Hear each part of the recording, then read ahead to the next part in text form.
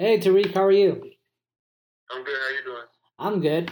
First off, just want to say thanks for taking the time to talk to me today. I really appreciate it. Anytime. Thank you for having me. Okay, and tell me like what was the road to getting to Adams State?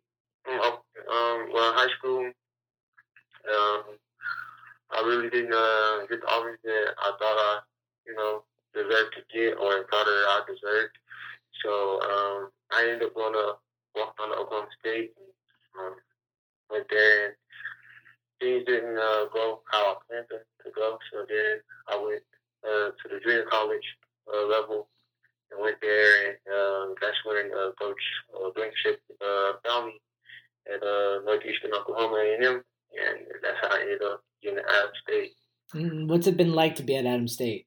It's been great. I mean, it's definitely. I didn't even take a visit there. I actually just did a home visit with Coach Blankenship, and I just was sold on what he was telling me. So really, my first time being on campus was the first day of school in the spring of last semester. So Yeah. I just loved it since I've been on campus.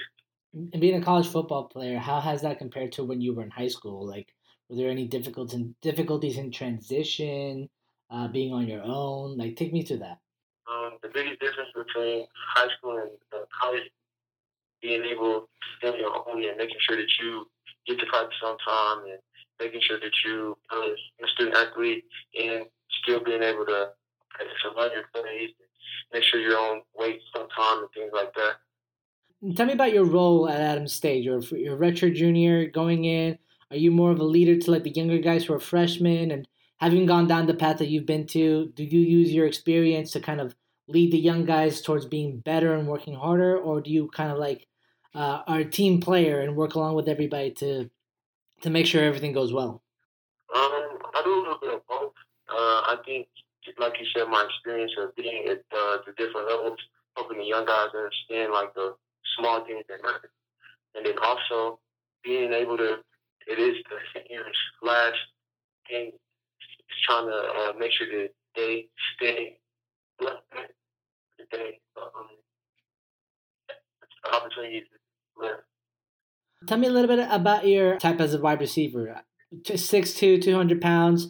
Watching your tape on Huddle, you kind of come off to me as like a bit of a faster Mike Williams. Is that a fair comparison, or what do you think? I think that'd be a fair comparison. Mike Evans was definitely a big receiver for Texas A&M when he played there, and he's just correction. Tell me a little bit about your about life as a student in college, like your life off the gridiron. What do you pursue outside of football? Any passions in your degree? Anything in a club? What do you like to do? Yes, right now I'm majoring in business marketing with an emphasis in accounting. So I like to be able to the next trip is gonna happen. Be able to be like top five to somebody, or how could uh, uh, make somebody want to buy the next trip that can happen. What motivated you like to pursue football and a scholarship? Like, is there any particular reason that you just love the sport or you're doing it to support someone? Like, what does football mean to you? To me, football it means a lot. Um, I started playing football at a young age, like maybe fourth grade. So I just fell in love with the game since then. But it's definitely a big thing. But it's also, I feel like it's also more to just football. My family as well, they're supporting me from I started playing football. So I would say my love for the game, and then also my family. And speaking of your family, I know your uncle Don is on the staff for Tulsa, and in an article you said he was one of your major influences in terms of your pursuit of football. Can you kind of like talk to me a little bit about your uncle and what he's done for you in your career? Oh yes, Dan Dixon. He's Ben Dixon Jr. Actually, he definitely inspired me to be a wide receiver. Along with my dad. My dad played quarterback, but him just taking the time to work with me on receiver skills, just kind of just giving me heads up on different techniques to use and things like that. So he definitely stayed, I would say, role of me being a receiver for sure. Anything you want? Anything else you'd like to add before we end it today? Not really. Just always keep God first and just trust the process.